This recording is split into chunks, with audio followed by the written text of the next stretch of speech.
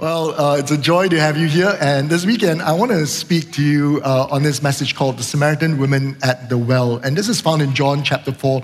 And it's probably one of the most familiar accounts in the Word of God for us, right? Jesus encountering this woman, Samaritan woman, at the well, and through a series of exchanges leads her to salvation. I want to look at some of these very familiar accounts in the Word of God because, I'm reading my Gospels all over again, but I'm reading it now with a backdrop and a context of what it was like in the days of Jesus. I discovered that for the longest time, for decades, I've read the New Testament, I've read the Gospels with 21st century eyes, okay? Understanding it from my own background of how things are in this world. But it's important for us to go back 2,000 years ago, understand the context of what Jesus said in his days. And I think that gives us a fresh understanding of what the Lord seeks to communicate to us.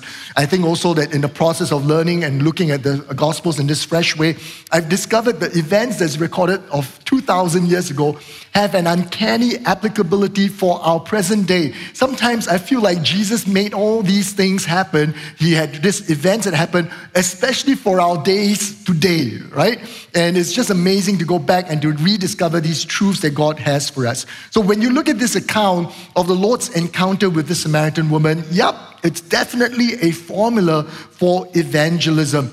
But I think that there can be more than that. Of course, as you consider this, it's not wrong to look at this as a way that Jesus is teaching us about how to draw a person who's far away from salvation closer to the Lord through questions, through invitation, through prophetic word, and through empathy. And this is all found in this account. But I want to add several things by highlighting specific passages or sections in John chapter 4, and perhaps help us see things that we've not seen before. The first thing I want to bring to us is a question of when to go, where to go. Now, John chapter 4, verse 1, verse 3, and verse 4 says this: Therefore, when the Lord knew that the Pharisees had heard that Jesus made and baptized more disciples than John, he left Judea and departed again to Galilee. But he needed to go through Samaria. You see, the thing that caused Jesus to uproot and to pack his bags and to leave was because of the comparison that people were making between his ministry and the ministry of John the Baptist. Now, this was a cause for a possible schism that would ultimately be detrimental to the expansion of God's kingdom. And hence, Jesus says, I'm not going to be part of this. I'm going somewhere else. But the accompanying commentary that is in the Word of God tells us that Jesus had to go through Samaria. We're told this, that he needed to go through Samaria. He was compelled. There was a conviction. He had to go through Samaria.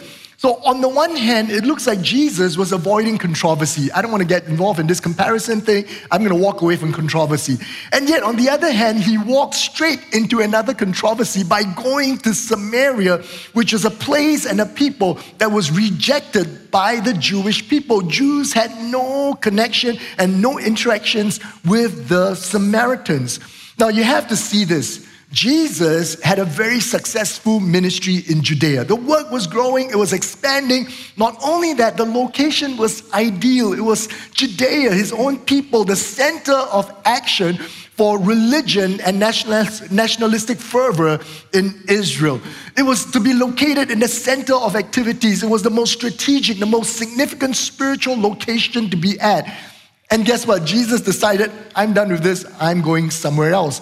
And he doesn't go to another strategic location, but he goes to what is considered the backwaters of the action, the place where people don't want to go to, the cemetery for ministry, okay? It's the last couple of months I've been, every week I go to Lim Chu Kang twice, because my boy is in Sungai Gedong camp, And if you ever drive to Lim Chu Kang, there's nothing there. Nobody stays there, okay?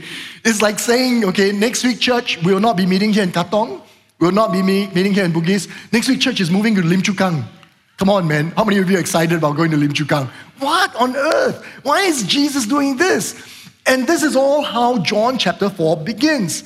But the amazing thing is that despite this terrible move, by the end of John chapter 4, we see Jesus is again in a place of ministry success.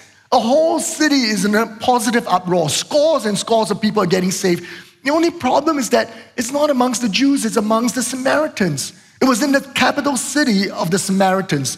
You see, the first thing I want to point out is that this little inflection in the narrative contains a deep insight into how the Lord makes his decision, and it has to impact the way in which we make our decisions. Notice this, that present success was definitely not the primary influence upon his decisions for the future. And that's something insightful, because many times we think about what is giving us success now, and we make those decisions about how to expand the success that we have instead of jeopardizing the success we already have. But then Jesus doesn't do that. There is a great push factor for him and that's the brewing chatter amongst the people. And you're talking about who's the biggest rising star in Christendom, who has the most YouTube views, the comparison, the competition, the detraction towards a measure of ministry success that is not of God. And the Lord will not have part to do with that. And that's how he decides. That's what pushes him towards moving. Now, on the other hand, there's a great pull factor towards Samaria, because the Bible tells us that he had a deep conviction that he needed to go to Samaria. Where did this conviction come from? Was it God the Father who spoke in an audible voice to his son and says, go to Samaria? Was it because Jesus saw a Samaritan walking by and he saw the burden and the need and how nobody's reaching these groups of people, and he felt moved and compelled by compassion to go to them? Or was it a vision of the night where he saw a Samaritan woman standing by a well saying, Jesus, come to us, we need you? I mean, we are not told any of these things, because any of these reasons would have been a compelling pull factor. Biblical texts attest to this by setting a precedence. God has called his men and women through any of these methods. And if God comes in any of these methods, it should move us as well. But what we mustn't do is we mustn't ever limit how God speaks to us. Just because he spoke to us in an audible voice in the past doesn't mean that he always has to speak to us with an audible voice. We must be open to listen, because God can speak to us through a myriad of different ways. I believe the omission here is intentional. The fact that the Bible doesn't tell us how Jesus felt, how Jesus came to the conclusion that he needed to go to Samaria. It is intentional that the Bible doesn't tell us why. The only indicator was his deep conviction. You see, when we make our decisions, there must be a deep conviction that this is what Jesus wants us to do, right? Because there are going to be a lot of things that are going to push and there's going to pull. A bad boss, a bad circumstance, a detrimental situation, an attractive situation. But at the end of it, we need to have a deep-seated conviction that I need to go to this place. Jesus needed to go through Samaria. That is the underlying text. Amen. Now, the next thing I want to point out to us comes from the two verses, okay? John chapter 4, verse 6 and verse 7. I want to read this to you.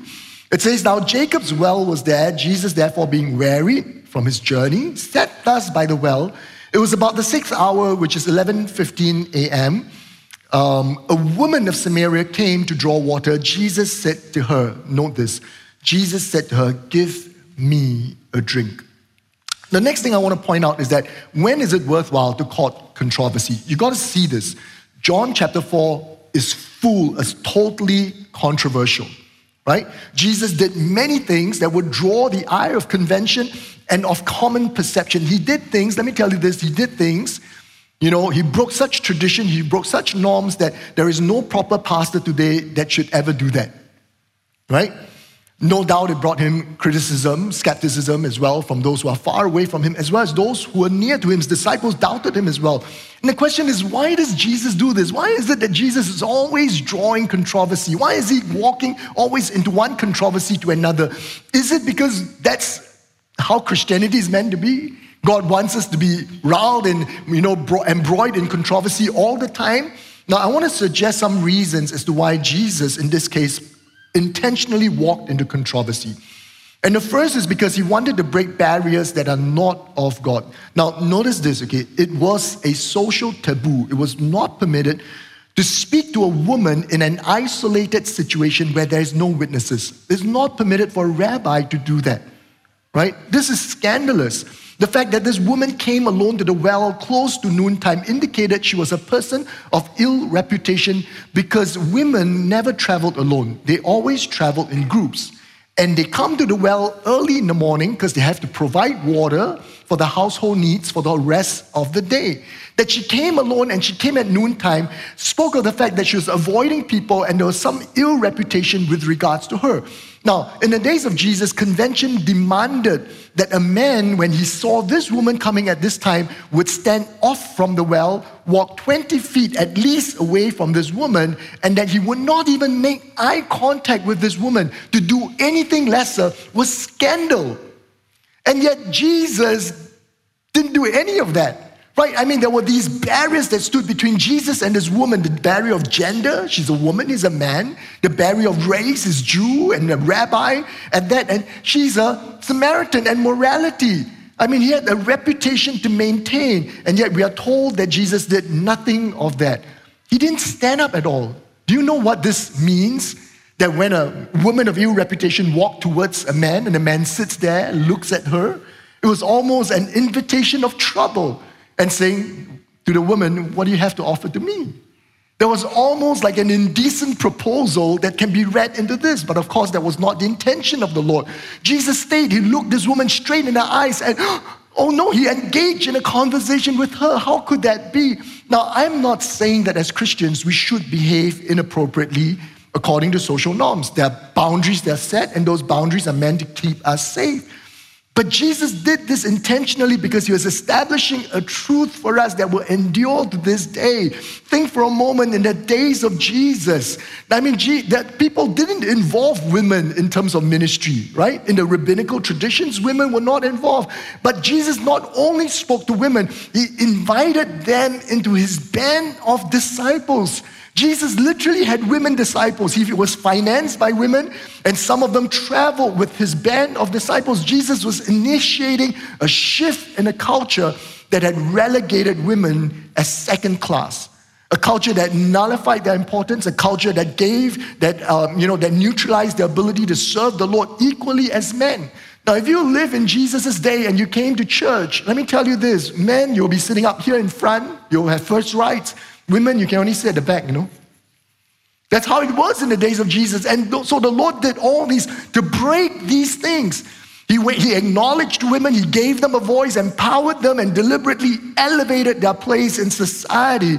Now, this is a consideration for us. When the Lord appointed the first evangelist in the New Testament, guess what? It was this woman. She's a woman. Not only that, she's not Jewish, she's a Samaritan. God appointed a complete outsider as the very first evangelist appointed in the New Testament. I mean, Jesus crossed the barrier of gender, Jesus crossed the barrier of race, and Jesus crossed that barrier of the clean and the unclean, the sinners, because the gospel is meant for all. Amen. The second thing in which Jesus did when he courted controversy was to bridge division and to bring reconciliation. Now, John chapter 4, verse 9 says this, for the Jews had no dealings with Samaritans. Now, I never quite understood the schism between the Jews and the Samaritans until I began to study the history of these two people. Because in 21st century eyes, I read the Bible, I see this, thing between the Jews, and I just think, Singapore, Malaysian, we fight over who invented chicken rice, But it's nothing like that. It's nothing like that at all. You see, the Samaritans were considered to have descended from the northern tribes. When King David died and Jeroboam took the northern tribes, and then they went into captivity and then they were transplanted back. So they were Jews who couldn't really trace their roots to the tribes and who had intermingled with the Gentiles, and then who is now transplanted back into Israel during the time of the Babylonian captivity. Now, Josephus, the Jewish historian, tells us this, that there was a man called Eliashib, and he was the great-grandson of the high priest. And the problem with this Eliashib was that he married the daughter of Sanballat, which is in Nehemiah chapter 13, 28, 29. Now, we know this from biblical history, that Nehemiah came back, in the days of Cyrus, and then he was going to rebuild the temple, right? And Sanballat was one of those men who were residing there, in a Samaritan, and who opposed the rebuilding of the temple, right? And during this time, they discovered this intimate marrying amongst the nobles, amongst the priesthood, and Eliashib was considered. And so Nehemiah had banished Eliashib and driven him out from Jerusalem, and Sanballat was the governor of Samaria. Now, Josephus tells us that while Nehemiah was rebuilding the temple in Jerusalem, Sanballat then decided to build the temple of the Samaritans in Mount Gerizim, and he appointed Eliashib of the line of the high priest to become the priest in the temple of Gerizim. And so there are these two temples in those days, one in Jerusalem and one in Gerizim. And it is here that the division between the Samaritans and the Jews became more and more stark. Not only that, during the Maccabean revolt, the Samaritans, they allied themselves with the Seleucids, and they came against and fought against the Jewish people. And in retaliation, in 108 BC, the Jews went to Mount Gerizim. They destroyed the temple of the Samaritans, and they killed the Samaritans and ravaged the territories of the Samaritans. In retribution of that, in the time of Jesus when he was born, a band of Samaritans went to the temple in Jerusalem and profaned the temple by scattering the bones of the dead in the sanctuary. You think about these violations are heinous. They're intense. I mean, you don't have to think far. Think about, politics that we know, geopolitics today, and you can discover these kind of division. Imagine the hatred between the Serbs and the Muslims in Bosnia, or that of the Catholics and the Protestants in North Ireland, where there's bombings and there's killings. Now, all of a sudden, you get a sense of the intense hatred that the Jews had against the Samaritans and vice versa. This is not some cross-border rivalry between Singaporeans and Malaysians. It's nothing like that. It is intense hatred. Then you imagine when Jesus told the parable of the Good Samaritan, you got to realize this, when the people were listening to that parable, there were Jewish people, there was a Jewish crowd, and many of them spit on the floor. What kind of a parable is this? They would have said, what Good Samaritan? There's no Good Samaritan except a dead Samaritan. That's what they would have said. This is the kind of intense hatred that was there. And that's what the Samaritan woman expressed in John chapter 4, verse 12. She said, are you greater than our father Jacob? Hey, this is a fight. Whose father is Jacob? Whose father is Jacob? The Jews or the Samaritans? The Samaritans, no, our father. He's our father, not yours. Right? In John chapter 4, verse 20, the woman says, our fathers worship in this mountain Gerizim, and you Jews say that Jerusalem is the place one ought to worship. And the Samaritan woman said all these things on the backdrop of violence, entrenched prejudice, and a deep sense of us versus them. Can there be any grounds for compromise? Can the rift ever be healed? Can there be peace in the Middle East? You see, the approach of Jesus was masterly. Let's look at how he approached this. He made no claims. He didn't claim that the Jews were right and the Samaritans were wrong, or vice versa. He did not seek to mediate or to sought repentance. He did no feet-washing prophetic act. He didn't publish a video of the history of the Palestine. All he did was to give insight to the spiritual realities and the internal truth that this woman needed. He showed her and spoke to her and said, I am the Messiah. I am the Christ. I am the I am. That's what he said. And the Father is seeking for true worshipers, not places of worship. God has come to save people, not geography. You understand? And that's what Jesus did. He came to the very crux of it, penetrated the walls that this woman had built through all the history of her people and who she is in her own personal life, to give her precious truth, to cause her to understand and sense the love of God. And that became the turning point. You see, there's something here that we need to grasp. We've all read the Bible. We're all Christians for years. And we follow Jesus, and yet somehow we've missed the point of how Jesus went about doing things, because we have not understood the context in which these things have been written to us in the Word of God. Amen. The next thing that we need to understand, that we can see from here, is that mission starts not with giving, but receiving. You see, this whole encounter started from a genuine posture of need, from a place of weakness. And let me tell you, I'm not talking about the woman, I'm talking about Jesus. Jesus was in a place of need and weakness. The journey was long, it was a hot midday, and the Lord was really tired and he was really thirsty. You see, when you traverse through the wilderness, you always carried a bucket with you in order to draw water from the well. This is not a metal bucket, but it's a leather bag. And every traveling group would have a leather bag, but somehow maybe the disciples took it. And Jesus is left at the well and he is thirsty. Jesus was not pretending to be thirsty so that he can initiate a conversation with the woman, okay? It was not. He was genuinely thirsty. And so when the woman came, Jesus needed something from her. And he approached her in his own weakness and need and said, give me a drink of water. Give me a drink of water. You see, I want to draw for us a simple difference. Jesus, when he came on the earth, always emphasized this. I came to serve, not to be served. He called himself a servant. And there's a great difference between what is a servant and what is a benefactor. You see, if you're a true servant is a servant who is at the mercy of those whom he is serving. A benefactor serves from a place of power, and it's not really serving. Have you ever said this? Wow, I serve you all, you're still not satisfied. Have you ever served your children? I do this for you, I do it for you. Not happy, you go lah, I don't do it for you anymore. Now, when you can say that, then you are not a servant. But when you have no choice, when you're at the mercy of the ones that you serve, then only are you really 100% a servant. And that's what Jesus says. Jesus says, I'm a servant, I'm not a benefactor.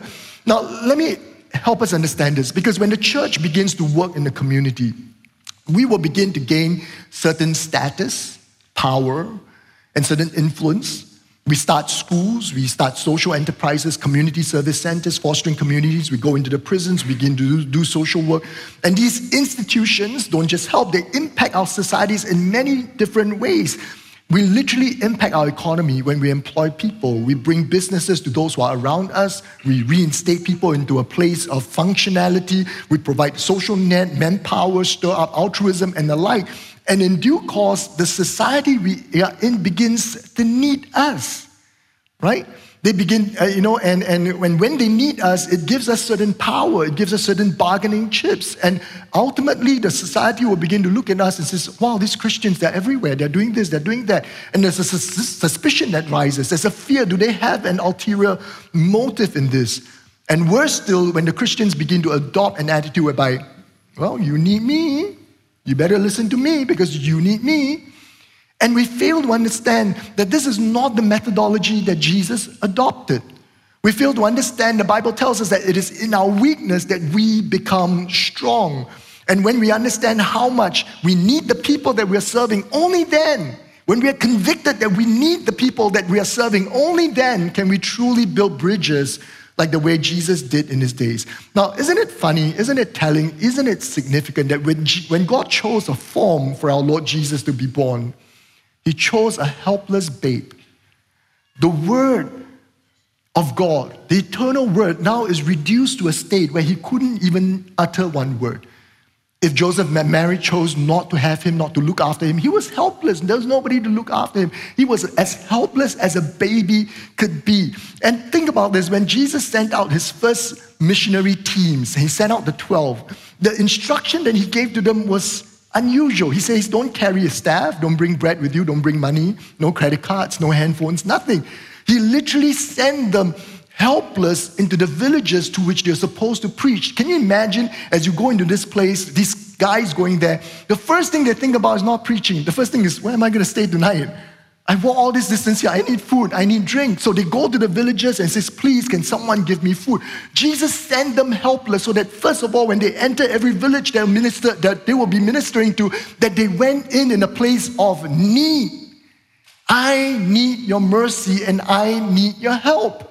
And that's when they will go in truly as servants, as not as superiors. They'll never go in with an attitude that, hey, I'm here to teach you guys how to do things, man. I'm just here to show you how this is to be done. But they will go in with the attitude of servants. What is the application for us? By the way, for all of you who are signing up for Korea's trip at the end of this year, this is our new rule for Korea's short-term missions trip. You'll be going out, and at the airport, we'll be collecting all your handphones, all your wallets, all your credit card, all your money. We'll not be booking hotels for you. Just one air ticket, you fly. When you reach there, you go on the streets. Can I please stay at your house? This is how we're going to do missions from now on. You're going to be dependent on the people that you serve. And then you'll truly be a servant. Can you imagine if we really did that with our mission trips? Can you imagine if we transform that? What does this mean for us individually in the places to which God has called us to serve? Because this is the formula that God has given to us. Jesus came in a place of weakness, dependent on the very ones that he had created in order to serve us and become our Savior. This is the formula. I'm telling you this, we've read the Bible so many times and we still don't get it. Because we have not gone deep enough in the Word of God. Our methodologies are still the methodologies of this world. You see, the current model of missions constantly affirms the strength of the giver and the weakness of the receiver. And this can never be empowering. This builds a cycle of dependence as the receiver is reinforced in seeing themselves as being lesser than the ones who come. Does our mission teams, does our mission works reinforce that? To make them seem weaker than us? The people that we serve in the community, do we make them feel weaker than us? That we are superior to them? That's the fallacy, that's the fault that we have in the church today. I want to I actually have got 4 points, but I'm out of time, okay? So I'm just going to stick to 3. But this weekend is communion weekend. And I want you to consider what communion is. We encourage you to have communion individually on your own at home. But let me say this, that communion above all is meant to be partaken as a congregation. When it was instituted, it was with the disciples. And so whenever we come together, we need to reflect on what communion is. And communion, if I could say this, the night in which the Lord was betrayed, the setting was one of weakness. The setting is one of apparent defeat. The cross and everything associated with it seems like we've lost the game. It seems like Jesus has lost the fight. The disciples are scattered. The Lord is crucified.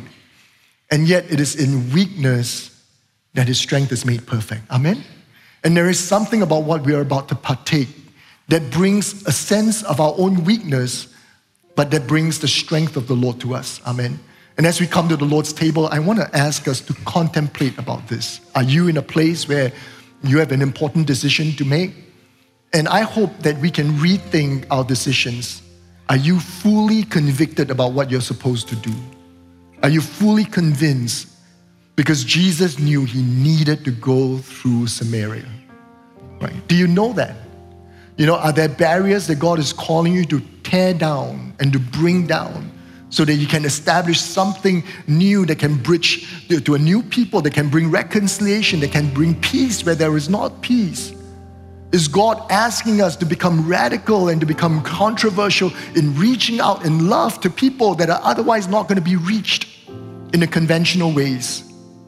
And finally, have you really adopted the attitude of a servant? Are we servants? Or are we actually benefactors disguised as servants who don't really understand the weakness that God has called us to embrace? Amen? And I want to ask us to contemplate these things as we come to the Lord's table, because Jesus came not to be served, but to serve. He's a servant king. He's our Savior, suffering Messiah. And I want to invite us as we look to the Lord in prayer, as we commend these elements to the Lord, to welcome the Holy Spirit into our hearts to speak to us. Father, we just come to you, Lord. We thank you for this bread, this cup. We thank you, Lord, for these elements and what they represent, everything that Jesus went through, Lord, that he gave to us, Lord, encapsulated in these simple elements, oh God. These sacraments, oh God, to help us contemplate and understand and comprehend. Lord, there is something about partaking of these elements that it becomes infused in us, Lord. Father, if we have been Christians, Lord, where we have learned all these things and yet nothing has become part of us, Lord. If we've looked at your word from a distance and not appreciated it and incorporated it into our lives, Lord. Father, we ask you, Lord, today, forgive us, Lord. As we come to your table, we pray, oh God, that this bread, this cup, Lord, will become flesh and blood to us, Lord. It will become a part of us. We'll truly partake of Christ and all that he's done for us, Lord. And we'll not stand afar off, Lord. Father, if there is any hardness in our hearts today, we confess it. We just ask you to come and soften it, Lord. Father, it doesn't matter what people have done to us, Lord.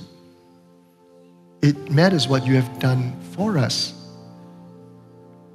What you've done for us is greater than what people can ever do to us. And I just ask you, Holy Spirit, to come right now in this place, in our homes where we're watching. Speak to us, touch our hearts. If there's a decision that needs to be made, show us. If you're calling us, Lord, to pioneer and to break into new places, speak to us, let us know. Let us be so convicted. Father, if there are shifts that needs to happen, Lord, as we partake of your table, Lord, let those shifts begin to happen in us, Lord. We receive your grace and your goodness, Lord. We pray and ask this all in Jesus' name.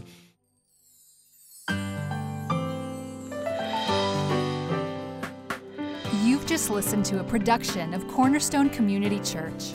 Please note that all unauthorized reproduction, distribution, or sale of the recording is prohibited. For permission to reproduce or distribute the sermon, please write into mail@cscc.org.sg. We hope that you have been blessed.